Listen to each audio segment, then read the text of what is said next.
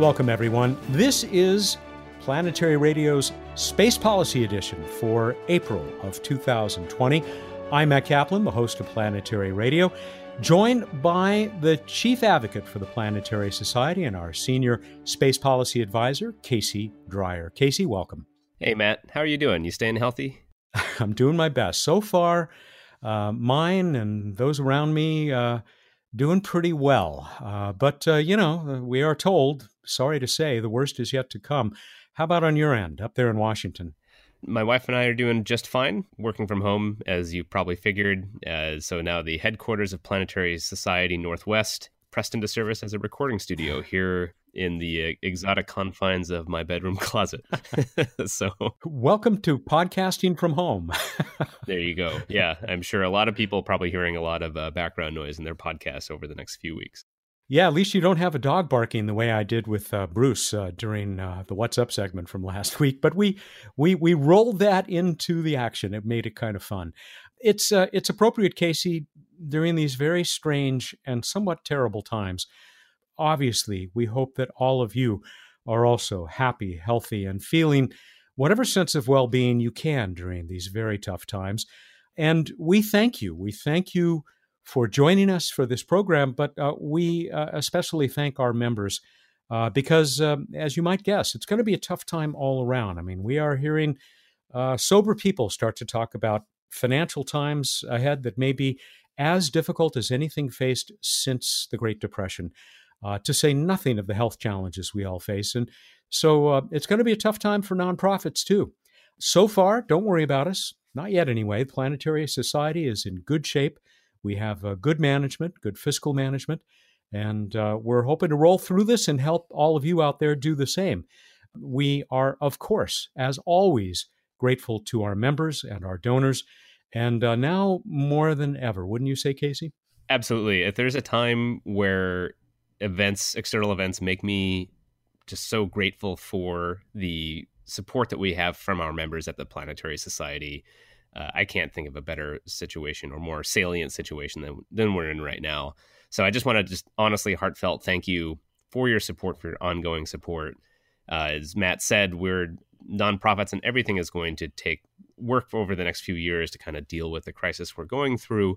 And again, I just feel so inspired from the support we've had from our members, and also everyone here at the Society sees just our role in just engaging with you and talking about not the immediate problems that we face, but what we get to solve in the future. I mean, that's, in a sense, we see how that's a luxury, but also how important it is to keep our eyes downfield and say, what amazing and exciting things are yet to come that we can choose to do in the next 10, 20, 30 years that are enriching and exciting and just inspirational. And it's a real joy to be able to talk about that with you right now.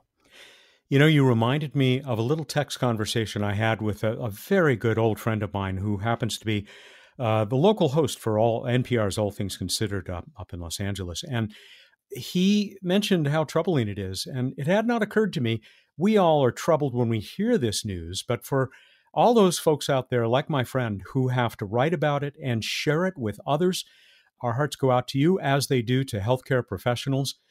And I'll go even a little bit further. You probably know of nonprofits in your area, ones that you love, small ones even. We got something from a theater company down here in the San Diego area that we love. And they put it bluntly, they're going to go out of business if they don't get support from folks because, of course, their stages are dark. So think about them. And we'll be here when you get back. Planetary Society is going to be around. Of course, if you are in a position to support our work, which is now more important than ever, with these challenges that are coming up, especially the work that Casey and Brendan Curry do, you can find out more at planetary.org/membership. But we know a lot of you are facing unprecedented financial challenges, and so we wish you all the best. And from that, Casey, let's talk about the news. It doesn't get a whole lot better, at least not for a few minutes here on the show, because as we speak, it was just this morning, I believe, that the new employment figures came out for the United States. They are not good. And I'm just wondering how you think that may roll over into the space business. We addressed this somewhat also in last Saturday, March 28th's Policy and Politics Briefing, which you're going to hear some excellent excerpts of in just a few minutes here on the show. So we hope you'll stay tuned for that. But any new developments, even in the, 5 days since we did that program with Bill Nye? Well, Matt, as you said, the unemployment figures, I think that came out today, 6 million new unemployment registrations here in the United States, in addition to the 3 million the week before. Unprecedented doesn't do that justice. Obviously, there's going to be long-term economic repercussions that are going to reverberate through the space industry like it will through pretty much every other industry in the United States and around the world. So we talk about this in the briefing somewhat, and my overall thought, there's two tracks that I think about here in terms of the immediate consequences you're starting to see already through a lot of companies in the space industry. First is the consequence of the drying up of private investment. So as the overall stock markets have gone down, a lot of wealth has evaporated. The overall economic situation drives people to generally be more conservative in their investments. They have a lower inclination to pursue high-risk, long-term reward investments like space. So you're seeing companies like OneWeb, which was attempting to launch a global coverage of new, small satellite communication systems around the world, declare bankruptcy last week, citing coronavirus and the lack of additional venture capital as a reason for doing so. Bigelow Aerospace, that creates the inflatable modules in space, has laid off its entire workforce, also citing the same economic conditions. And I predict you'll see a number of particularly smaller companies that are in the early stages of venture capital really struggling to continue to meet payroll in this situation. So I think that's the first consequence you'll see from this economic calamity, I guess, that we're seeing. The second is going to be a longer term issue, and it really will hit public financing. Right now, I'll use the United States as an example, but you're seeing this happen around the world. You're seeing massive stimulus and relief packages being passed. So here in the United States, we passed a $2.2 trillion economic relief bill for businesses and individuals.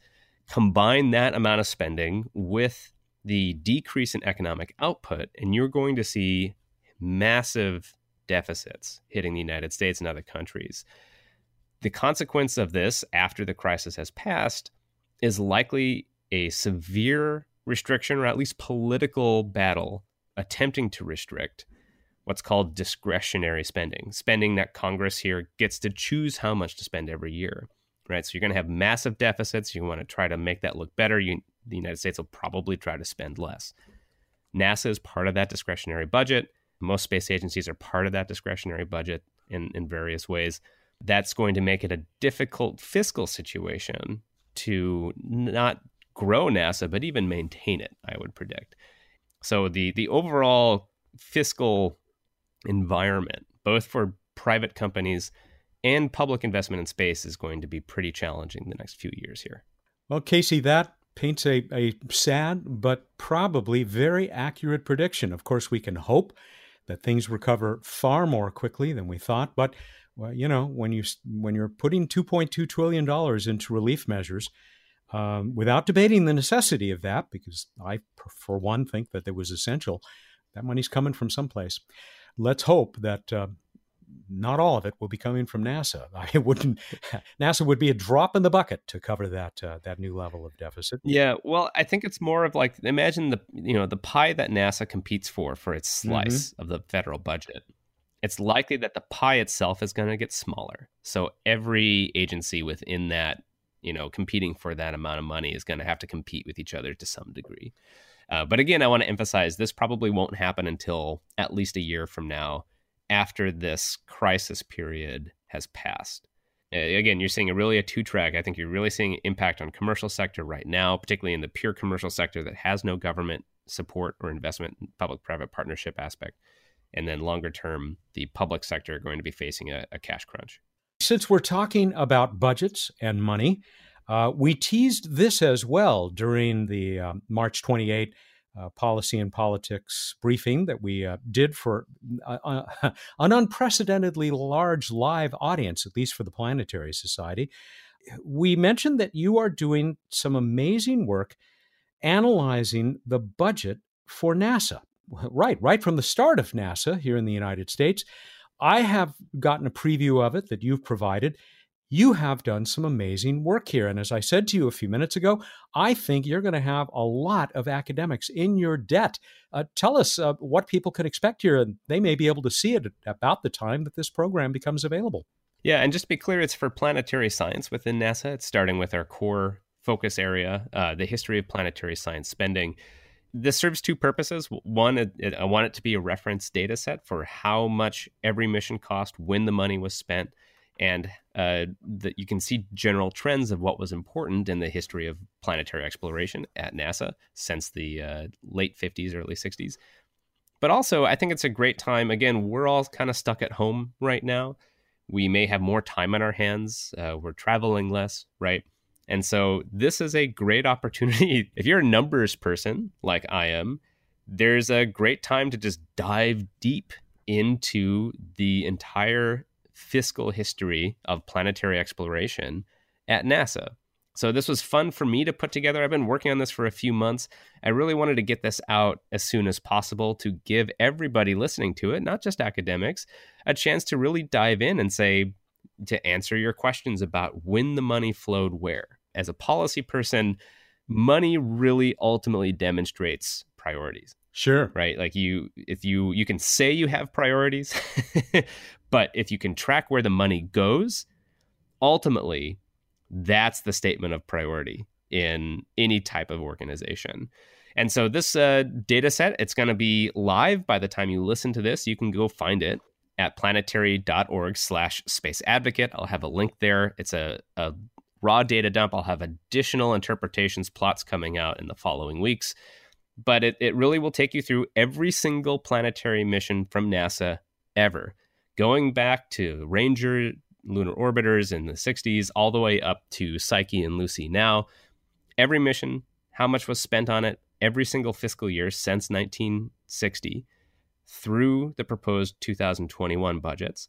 And then you have a lot of fun statistics you can do with that data. What money was spent on Mars when? When was the big peaks of planetary science funding and what were they spent on? Something that I had a lot of fun with was seeing just the huge scale of the Viking program. Planetary science peaked in 1974 at nearly $3 billion adjusted for inflation using the best methods we have. $2 billion of that $3 billion was spent on Viking. So that was not a balanced program, right? So you see these huge peaks in the past, but they were for very different situations than we find ourselves now, that are balanced around $2.7 billion. So again, this is a rich data set. I could easily go on, Matt, about this for probably an hour. No doubt. But it's there. People can explore it. There are revelations galore. That hump that we saw, that you documented for Viking during the mid-1970s, it's plotted in one graph that you showed us against the spending for other planets, other targets around the solar system. And, it prompted me to add my comment, the Martians win, because Mars looked like the pretty clear winner over all of these decades. Yeah. That's the fun thing you can do. I've plotted out spending by destination, and you can see that changes over time. Right? You see these big peaks first in the moon, right, during the Apollo years. Then Mars is the big one. And then you see bumps in outer planets as that became the primary focus of the program over time. And then you see Mars clawing its way back starting in the 1980s, actually late 80s with Observer and then into the 90s. It's just a fun thing to dig through. I'm actually going to extend an invitation out. What I really would love to have from folks listening to this who are into this kind of stuff is that I'm looking for gaps to fill in. So I consider this a version 1, and I am eager to hear from additional people if they have insights. Particularly something I've wanted to really include in this was the cost of operations for missions. And operations are frequently neglected when you're talking about the cost of a mission. Most formal cost analyses or reported costs of a mission from NASA only account for what's called the prime mission, right? Usually a couple of years. And then they ignore the ongoing costs of the operational, just to keep the missions going, to pay the science and engineering teams to return the data. And that's usually your best return on investment. And so I did what I could with public data to reconstruct, for example, the annual cost of operating Voyager since 1978. And there's gaps in that. just from the public data that I can find. I'll identify parts of these on our website, but if you have insights into operating costs of Pioneer, Voyager, Mariner missions, I am all ears, and I'd love to include those in this data set. So again, I really consider this a version 1, and I hope to engage our membership and listenership to fill in and make it even better. Move over, citizen science, citizen economics. Citizen budget, budget sleuthing. It's yeah, like citizen budget research. Yeah, I love it. All right, it's waiting for you there at planetary.org/space advocate, and you can start digging in through the data. Casey, let's go on to this recap of this briefing that took place on the morning of Saturday, March 28th. Morning for us. It was afternoon from Brendan Curry, our Chief of Washington Operations, who was also a participant in this. And for the CEO of the Planetary Society, Bill Nye, it was the four of us who got together and talked for about an hour and a half, reviewing, as we have done twice a year for some time now, for donors, supporters of the Space Policy Advocacy Program at the Planetary Society. But we did something different this time. We opened it up to all of our members, and I think we saw about, very nearly anyway, an order of magnitude increase in our audience. Yeah, funny how that works. No, it was great. It was a lot of fun to do.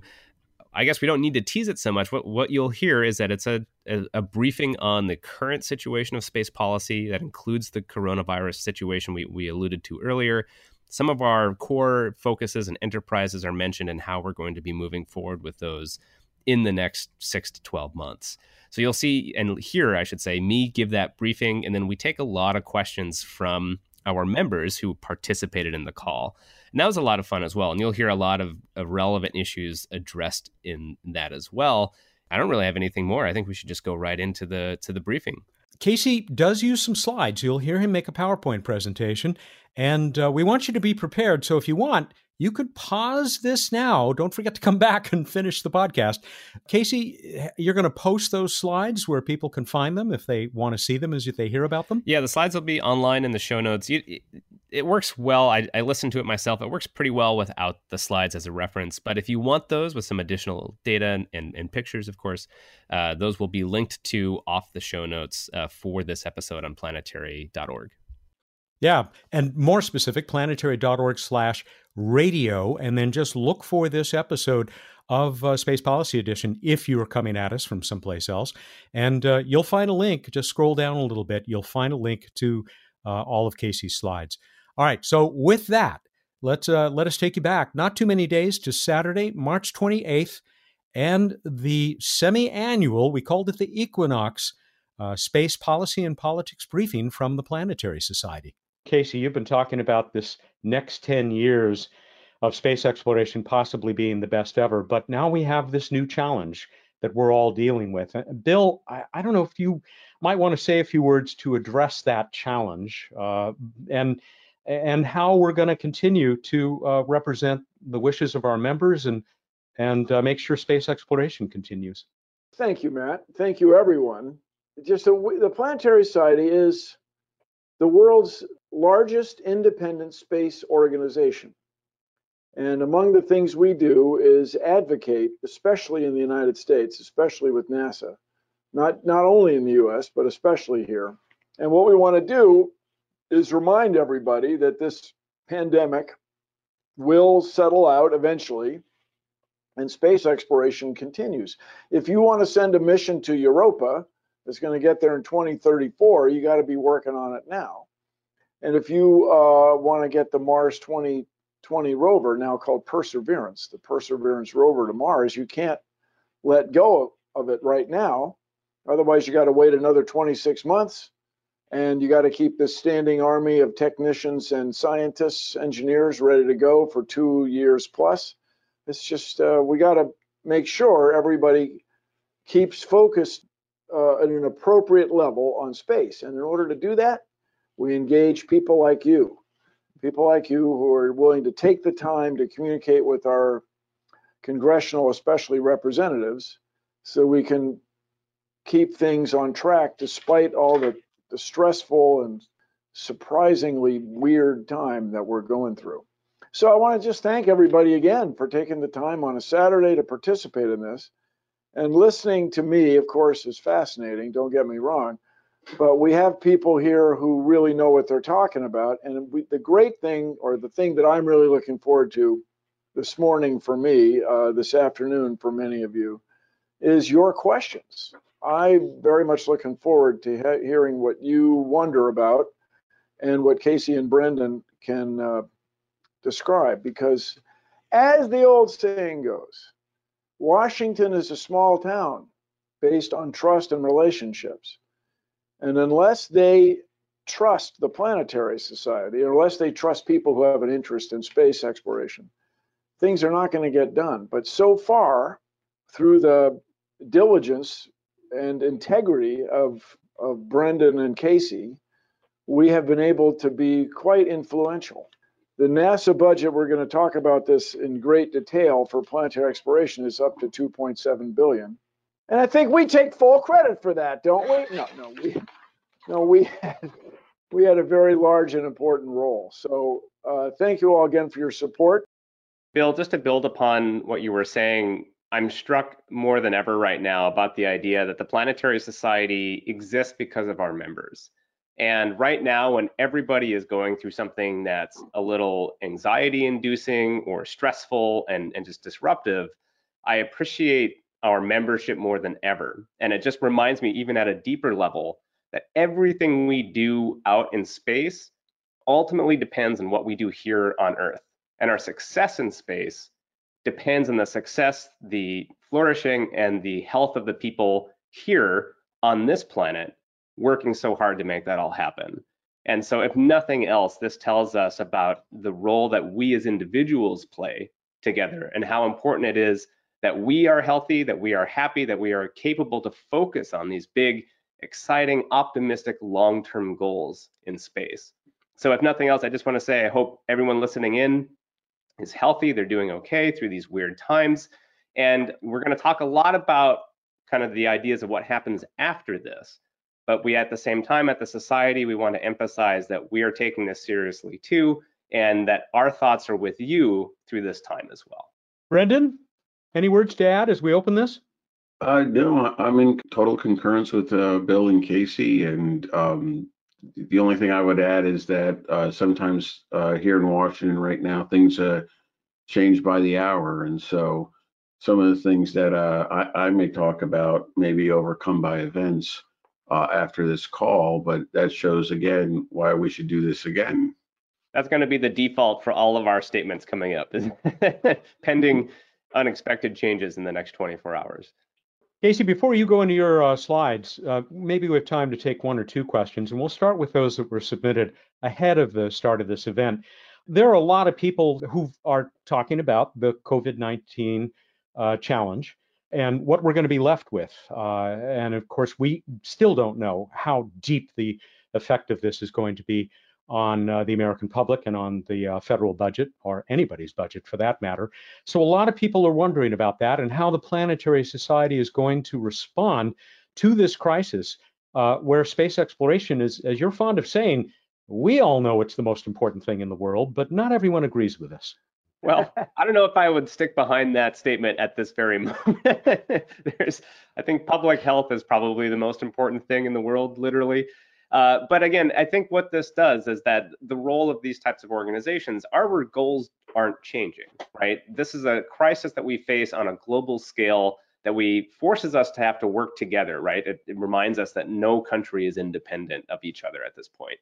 Once this immediate crisis passes, the goals and the outcomes that we're looking for, those are still going to be there. And we still have to make sure that we pursue those goals, even though those are going to take a back seat in terms of public policy, public attention, and effort at this moment, and honestly, as they should. And so we're going to keep our long-term focus going, but we also have to strategically position ourselves and be aware that these things have to happen first. And Brendan can talk a little bit about that in terms of in DC, because there's a lot of people who they're getting very stressed out. They're very focused on the policy making that's happening now, And if you're a space industry or space company coming in to demand something at this point, you can actually sound quite tone deaf. So Brendan, do you want to expand on why it's strategically important to just know how to engage with members of Congress and our staff and their staffs at this point? Thanks, Casey. There's a number of things going on a number of fronts. Everyone's hearing about industries looking for help or assistance or bailouts or whatever euphemism you want to use. This is a time for the space industry to stand up and rise to the occasion. Our industry is renowned for developing high tech, high quality, rugged, state of the art technologies. They're developed with an initial aerospace and defense application that are now being looked at to be repurposed to address this health crisis.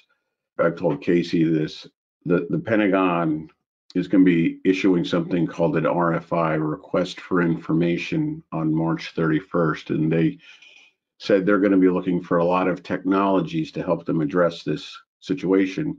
And by name, they said space technologies.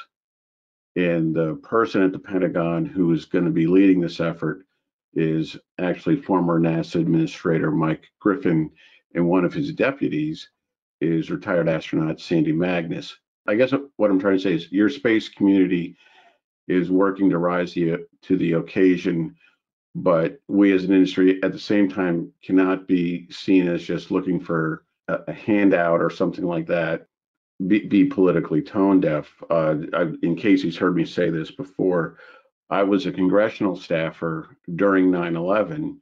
I then had the enjoyment of having anthrax mailed to my place of work. And I saw three types of people during that situation in my life. I had people that were not doing anything to be helpful. I saw people that were quite craven and opportunistic. And then I saw people who were just checking in and asking how they could help. And I think this is an opportunity for us to be those types of the people that are helpful right now. I just want to remind everybody that these are the three core areas of focus of the Planetary Society: to find life, to explore worlds, and to defend the Earth. We have more about this information in our strategic plan. I encourage all of our members to read that. That's still relatively new. You can see the URL below. But we connect these here at the advocacy program and policy program. We try to feed back all of our work to these three core enterprises. So you can see Find Life really focuses on our work on promoting Mars sample return, Europa Clipper, and missions like WFIRST. Exploring Worlds is getting humans to Mars and back into deep space. Really hits on our focus on aspects of the NASA budget, particularly the Planetary Science Division. And then, of course, Mars sample return feeds into these as well. Defending Earth, in this case, right, we've always talked about asteroid defense, planetary defense from near-Earth objects and comets, and trying to make sure that we're looking for potentially hazardous objects, that we're finding ways to prevent them from hitting the Earth if we find them, and otherwise keeping humanity vigilant against that potential threat. Those three things really inform what our priorities are from a political and policy level, with the caveat that we have to be reactive to the situation on the ground. And in that situation right now is obviously the consequences of the coronavirus that we'll be talking about in a little bit. Again, you can also see more information about what we focus on at the Planetary Society, in particular for our policy and advocacy program, at our policy principles. We've set out an expanded and more detailed version of what we spend our time on your behalf at this URL. So I encourage you to look at those if you ever have a question about what we're doing here at the Planetary Society and what's informing our work. This was our day of action. I just want to acknowledge the incredible work and volunteer effort and just overall effort expended by your fellow members of the Planetary Society. We had more than 100, almost 115 people came to Washington, D.C. from 28 different states, some as far as Alaska. This is most of them here in the Senate office building, Hart office building, taking this picture. We met with over 160 offices that day. We had a really positive experience. I'm very, very glad we scheduled this earlier this year before we had issues with the virus. But I just wanted to acknowledge the incredible work done by just our incredible members. And everyone here in this picture came under their own dime, under their own effort. And that's just really inspiring to me and Brendan and Bill and everybody here at the Society. The other thing that impressed me, Casey, is we asked how many people want to come back next year. Everybody raised their hand. It was fantastic. Right. And we'll obviously, it's one of those things that we'll look for the reality on the ground of how to do something like this next year. But these are annual events that we're managing. We saw great growth in terms of participation this year. So we have lots of ideas and energy for this going ahead. So thanks to everybody who came for that and advocated for space with us at the Planetary Society back in February. The three main topics we're going to talk about today are, we already kind of talked about this, the coronavirus impact on the global space industry. We're going to talk about where we are with the NASA budget process. And then, of course, just acknowledge that we're having a significant political situation coming up with the US presidential elections happening in the fall that will have or could have significant consequences to NASA's policy and overall direction. And because NASA is such a large space agency compared to the world, what happens with NASA really does impact a global audience in the global space industry. So let's start with the first one. Again, we can talk about this a lot. I just want to mention a few points here. This is changing literally by the hour. All of you know that this has been happening very rapidly. So we'll keep this following as we go.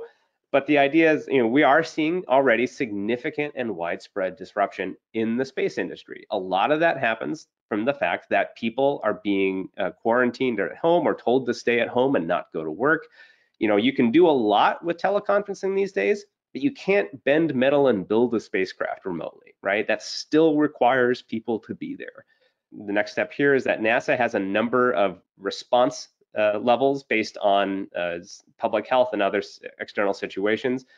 What's called stage 4 is the most extreme response. It's basically an entire NASA center being shuttered with only basic security and protecting property and life staff allowed to remain. No mission essential personnel even allowed on the NASA center. So about half of all NASA facilities are at stage 4 now. I believe Marshall Space Flight Center just went to stage 4 yesterday. Stage 3 is the rest of NASA's at stage 3 right now, which means mandatory telework unless you're mission essential. Critically for us, probably as Bill mentioned earlier, this is where at Kennedy Space Center is still at stage 3. That is where the Mars 2020 Perseverance rover is under final ATLO, assembly testing before launch in July. That mission is continuing to move forward.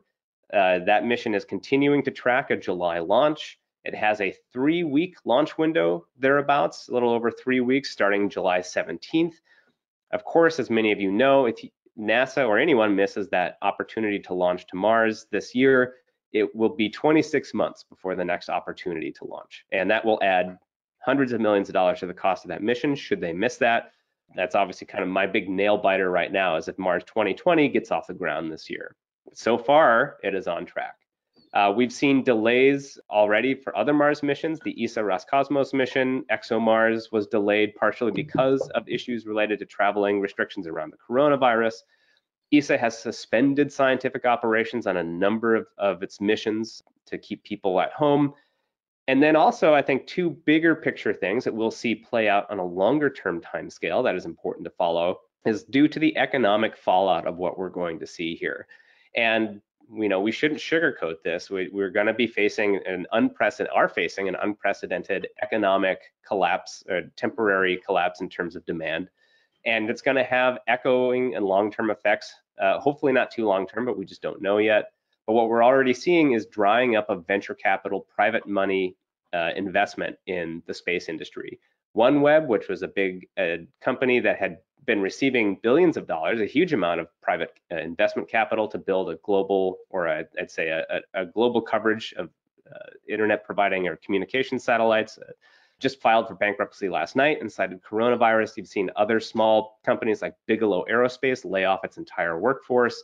This is probably just beginning due to the fact that it's going to be very difficult to continue to raise private investment funds for high-risk ventures with long-term payoffs like space.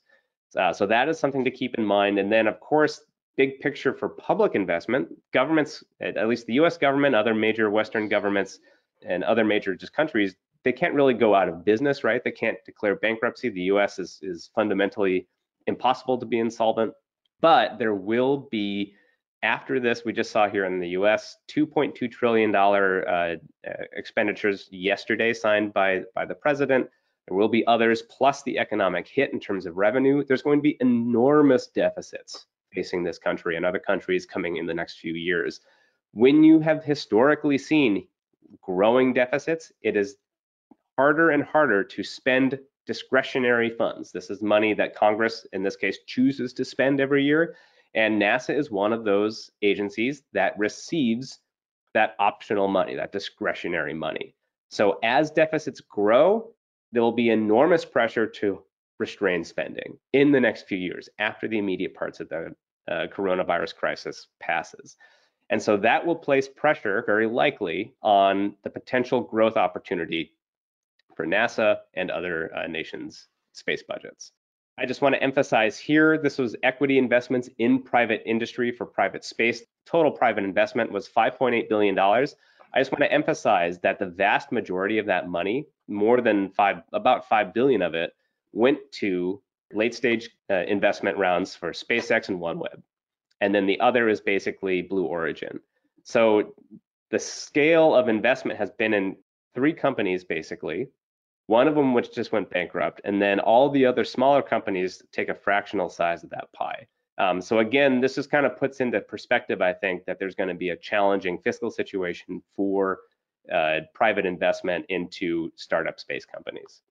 The NASA budget update we'll just briefly touch on here. I want to remind everybody that the NASA proposal from the White House, here's the overall process. We're only about here right now. Technically, we have a budget resolution from a few years ago that has set spending levels. Again, things are changing so fast that it's unclear what type of process or how this is going to move through this year. But we do have the president's budget request for the upcoming fiscal year, which begins October 1st. That has defined out the White House's proposal for NASA. Again, notably, this all happened before the current virus crisis. And so that may and very likely will change the overall political contours of this. But this is the information we have to work with at the moment. Congress has yet to take action on passing through its appropriations bills for the entire government, not just NASA.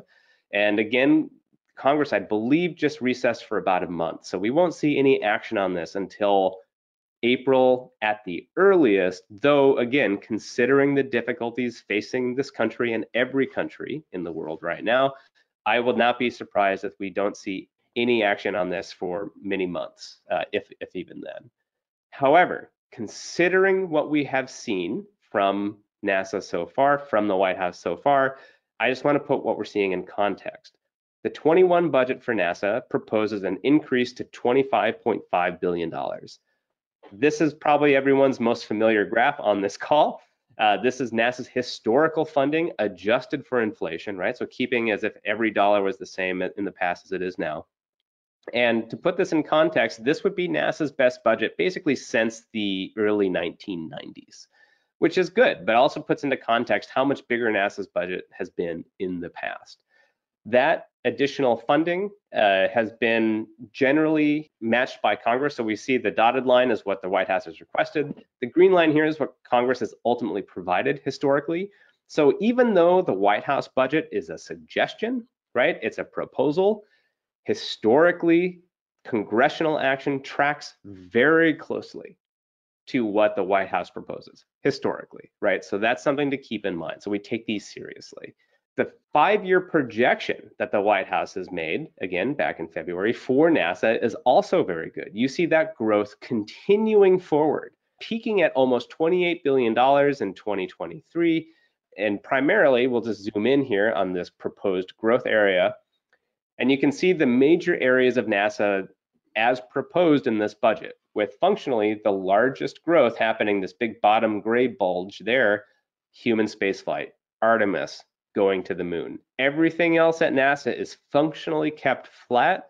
Just reminding everybody what our current lunar plans were. These are going to change, probably within the next few months, based on an internal review happening at NASA right now.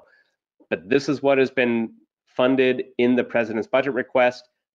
Overall, they have put their money where their mouth was in supporting this effort. So this is some of the best proposed funding we've seen for NASA basically since the Space Exploration Initiative back in the late 80s, early 1990s under George H.W. Bush. Something near and dear to my heart and our hearts here is planetary science. Just to acknowledge this very quickly, here's the last 10 years, again, adjusted for inflation at planetary science within NASA. The dotted line is the White House proposal. The solid line is what Congress has ultimately appropriated. You have seen through our work over the years trying to get Congress to add more than the White House's budget proposal has been very successful, but also just the incredible growth we've seen in the last few years in this program, getting up to about $2.7 billion. And so last year we had 2.7. This year we have slightly less, 2.66. You round it, it's 2.7. A few tweaks to get back to where it was historically can address a few of the minor shortfalls, but overall a very good situation to be in compared to where we were back in 2013, 2014. So again, this is a very solid budget for planetary science. It supports a couple of things I'll call out here. Both ESA and NASA now have approval to begin a Mars sample return campaign.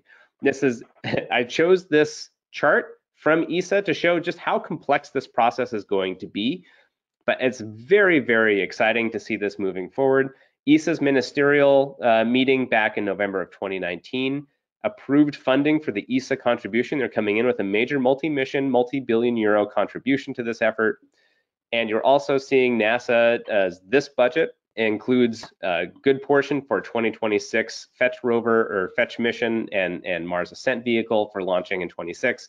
And with entering formulation, the formal start of the project as early as this summer. So that might be delayed based on obviously what we're seeing with the virus. It also continues to fund Europa Clipper for now a 24 launch date due to disagreement on which rocket to use to launch it. Congress wants the SLS, NASA wants a commercial rocket.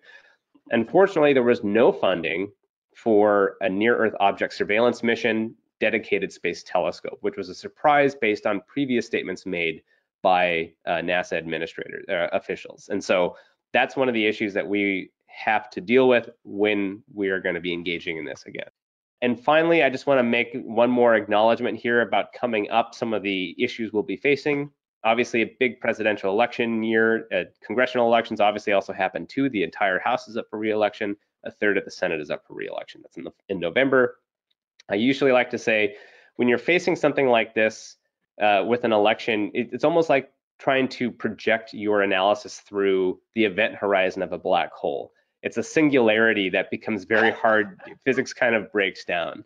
But then, of course, this year we have something additional, which is that we have the coronavirus situation. And so really, it's like we're facing two black hole singularity events together and trying to model what the outcome of the general regular policy process is going to be. You can kind of do that in some ways, but let's just say physics tends to break down with this stuff. And just like politics here, it's going to be very difficult to predict exactly the ripple effects about what's going to come out of the combination of coronavirus and the upcoming presidential elections for how it's going to impact NASA's immediate future. So that's going to be just a challenge for all of us to keep in mind. And I think it's probably safe to say that even though no matter what people say, we don't know what lies on the other side of that November 2020 black hole, the Planetary Society will continue to make waves. Wow. See what he did there? Stay with us for the rest of the March 28 Space Policy and Politics briefing from the Planetary Society. And then Casey and I will be back to say farewell.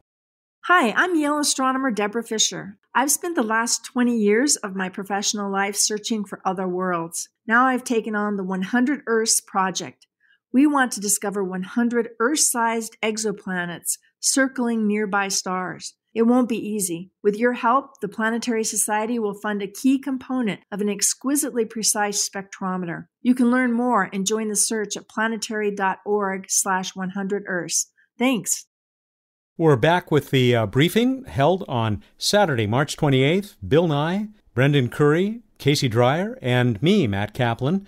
We'll pick up with more from Casey. Two things just to keep in mind. We know President Trump's space policy. It's being executed right now. We're going to assume Biden is the very likely Democratic nominee. He has not said anything, nor is there anything publicly stated about space on his campaign website. That's not unusual, historically speaking. We will probably see more details as they staff up their policy side when they get closer to the election itself, because they start to prepare a potential transition team building out a broader policy.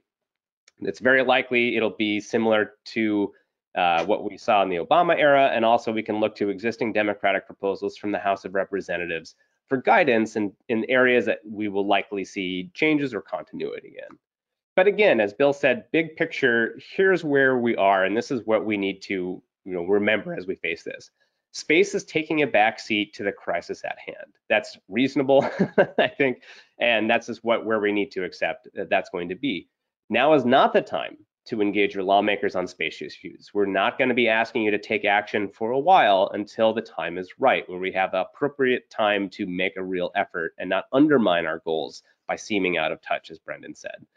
The Planetary Society, we already submitted feedback, outlines, formal requests for appropriations back before the virus crisis hit. So we've already given our feedback to a number of formal input opportunities to key members of Congress and congressional committees back in February and early March. Again, as I mentioned at the beginning of this, we're a society, we're a planetary society. We depend on you. And we can't succeed if we don't have you with us.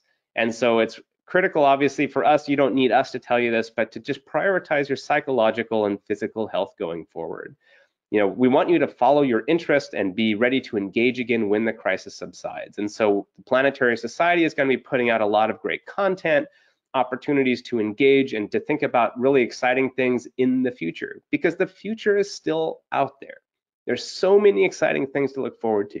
We could see people walking on the moon. We could maybe discover life on another planet, or we could discover astrobiological signals in the atmospheres of distant exoplanets. We could return samples from Mars for the first time in human history that were curated and selected by scientists here on Earth. All of this stuff is possible if we want it to happen and if we work to make it happen. We're facing this crisis now, but once that passes within the next year, all of these opportunities still remain. And that's what we're going to keep focusing on, the big picture, optimistic, exciting future that faces humanity here at the Planetary Society. So that's the end of my formal remarks, I would say. And we can start taking questions or follow up on any of the things that we just started to talk about. Bill, it occurred to me when I was listening to NPR this morning, they were talking about how we need to build excess capacity in our hospital, our healthcare system, because there may be another pandemic. I thought that might just relate to planetary protection as well. You may be right. Matt, so protection or defense? Asteroid. Oh, my mistake. Terrible. I'm thinking planetary protection because I'm doing a thing on that next week. You are absolutely right, Casey. Planetary defense. I thought you were talking about planetary protection, Matt. Yeah, well, we could, but it's they're related. Not all right. So here's the idea. Policy. Sorry about that. We don't want the Earth to get hit with an asteroid. It is, as the hilarious saying goes, a very low probability event with very high consequences. High impact. Very unlikely, but very bad if it happens. So to Matt's point, or to the NPR point, is having excess hospital capacity could be really good. Now, you may think of asteroids as a complete, total catastrophe, wiping out civilization as we know it, as what probably or seems to almost certainly have happened to the ancient dinosaurs. But it's also possible that a big asteroid impact destroys a county or the edge of a big city or something. And then you'll want hospital beds. That's absolutely true. But this whole idea that it's not important, I think, is not right. It's a real thing. And it is, as the saying goes, the only preventable natural disaster. And as you may know, I don't know how long all of you have been members, and once again, thank you for your support, but As an engineer, I'm just kooky for the laser bees. So what we would do is find an asteroid 20 years away, going to cross the Earth's orbit in 20 years, and either run something into it, set off a nuclear weapon near enough that has enough particles and pressure waves going out to give it a nudge, send a giant spacecraft that's massive, and its massive gravity would give the asteroid a tug, or beam a bunch of lasers at the thing so that the oblating, the burning off material, would have enough momentum to nudge it. And so for those of you who've been members long enough, we did this study at Strathclyde University in Scotland, and it's doable. If you have powerful enough laser and you could identify the right rock, you could do it. But you won't be able to do it unless you're prepared, unless you're thinking about it. And by you, I mean society, unless we're really ready to take action. And then as far as destination agnostic spacecraft, it's very reasonable if we had the Space Launch System for real, this big rocket for real, or if companies like Blue Origin, SpaceX are able to build very large rockets, we would deploy those, use those to nudge an asteroid in some fashion. And so this takes the steady drumbeat, as the saying goes, because although everybody in a conversation in a congressional office acknowledges that it's a possibility, making sure it's funded all the time takes a steady effort from our organization especially. First thing is finding the asteroids. That's the first thing. Over to you, Casey. Matt and Bill, this is actually, I think we should just dive into this a little bit, because there are so many parallels to what we're watching now in terms of crisis response to a situation of planetary defense. If we detect an asteroid coming our way, we have a certain amount of uncertainty early on, and that certainty grows, and the cost of dealing with that also grows. So again, in the US, we just passed a $2.2 trillion emergency relief bill yesterday. And think of how much cheaper it would have been to put the proper prevention in place early on. But at the time, it's hard to spend the money. We look at the same comparison for planetary defense. It's hard to get, NASA now is spending 150 million, 160 in 2019, and that's the largest budget it's ever had historically. The last 2 years of NASA funding at that level account for 90% of all planetary science funding in the United States in its history. The amount of money we put in now could have huge benefits in the future. But again, and just a little perspective on, let's say you had this extraordinary, perfectly figured out spacecraft that would look for asteroids specifically that would cross Earth's orbit. The estimate is about 450 million for such a that spacecraft. mission. Yep. We're spending a third of that every year on all of the planetary defense programs. Yeah, this is exactly an opportunity right to adjust the knobs a little bit. This will be an interesting thing to discover after we pass through the immediate crisis here, is how willing will political systems be, particularly in democracies that are subject to more immediate whims of the body politic, for spending money on preventative efforts of a variety of things for public health and for national security or planetary security. So Brendan, I think there's a lot we can learn from what's happening now and apply to planetary defense. Brendan, I think you might want to get in on this, but I also want to ask you, do you have any sense from your congressional contacts that planetary defense is something that could fall by the wayside? Is there enough sustained interest? No, there is clearly sustained interest. The only concern I've heard, I was actually on the phone earlier with a friend of ours at the Applied Physics Lab, that they're working on this thing called DART, and they're worried that that's a mission that's got very popular support, but now they're worried about, since they can't get into work on that spacecraft, is it going to delay its ability to get out the door, essentially?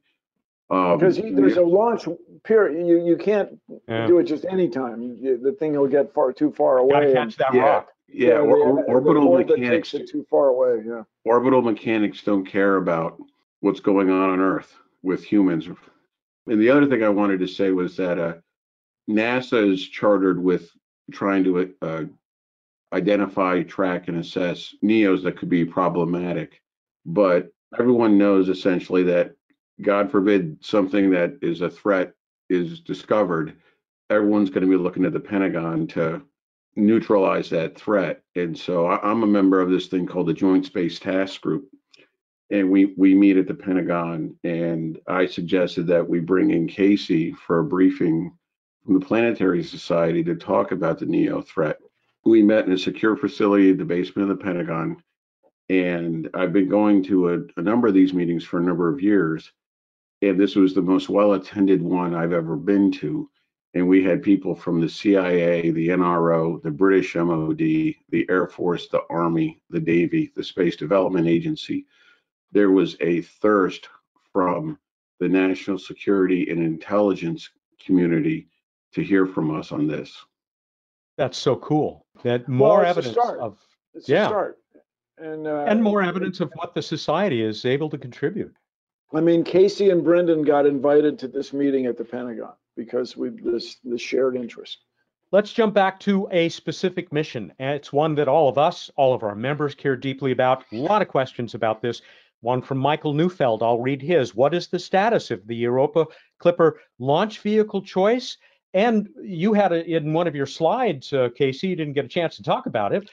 Is Europa Clipper in any kind of jeopardy? Europa Clipper is, I think, doing okay right now from my latest understanding of it. Again, that could be changing very dramatically. It's in phase C, so it's under implementation now. They're starting to bend metal.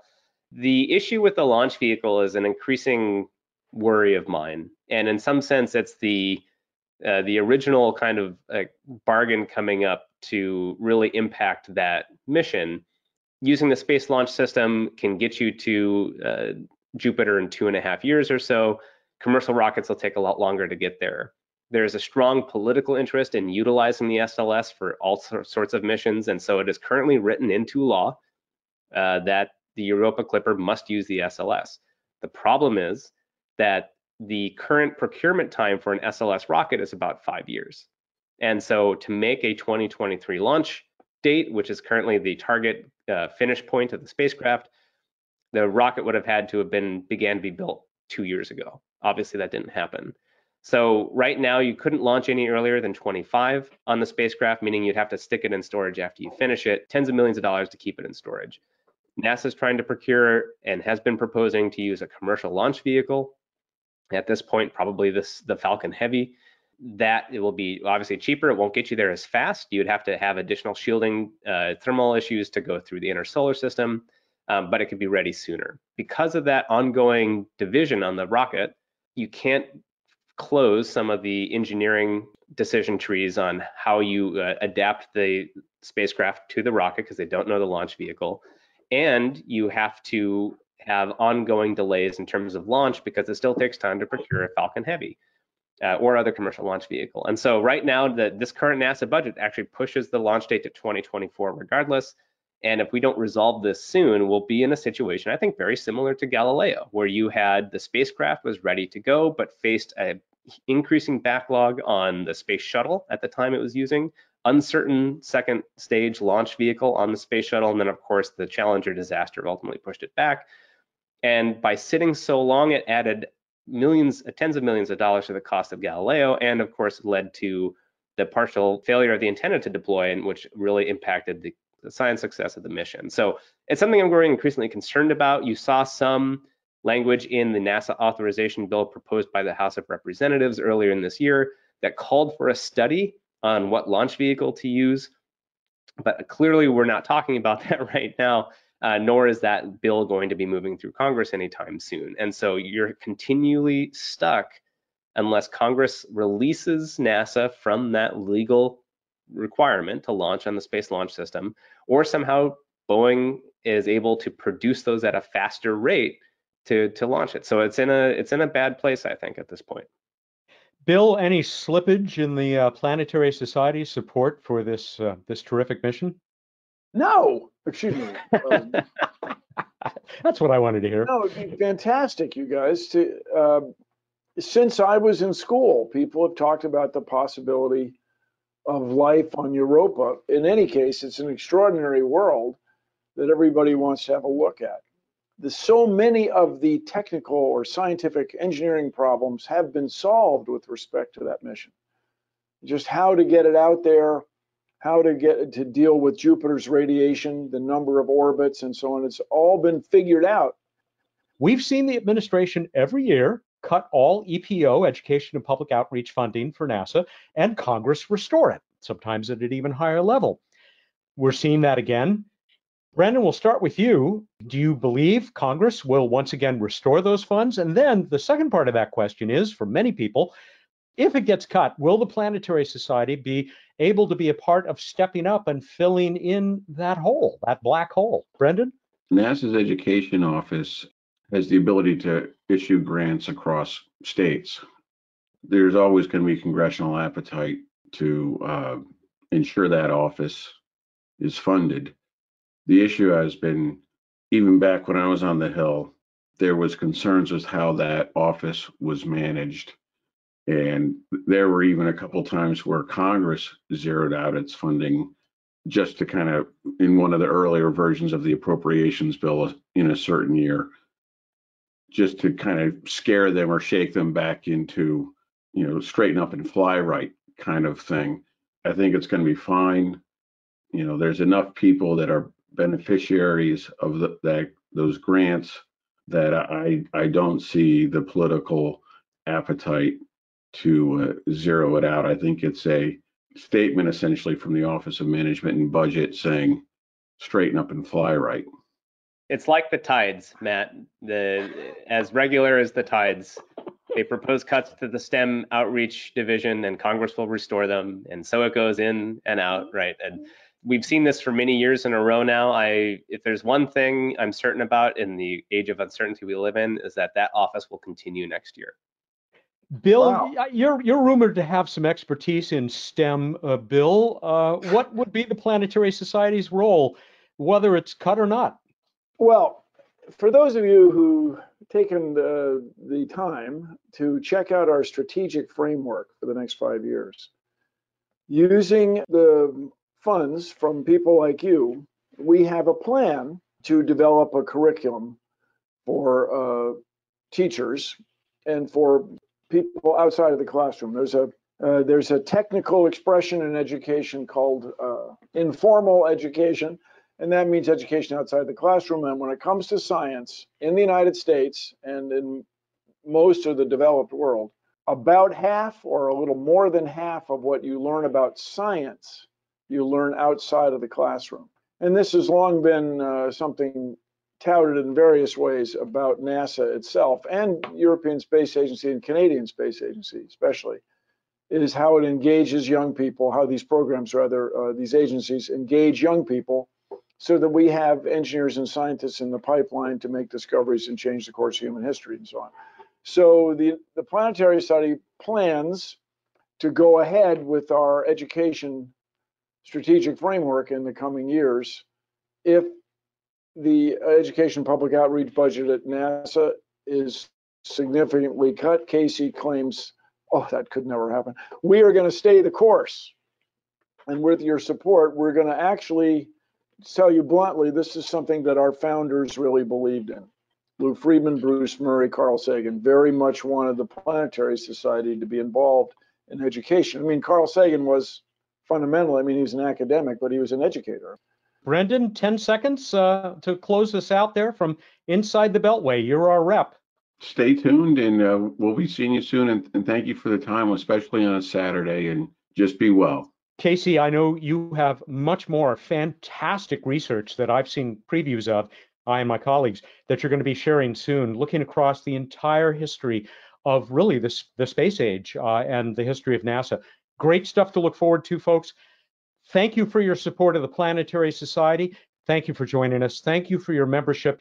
We will be talking to you again very soon. There you have it. Highlights of the March 28, 2020 Space Policy and Politics briefing from the Planetary Society, from our members to you, because it was our members, of course, who make all of this possible, all the good stuff that you just heard about that Bill, Casey, and Brendan are up to on our behalf.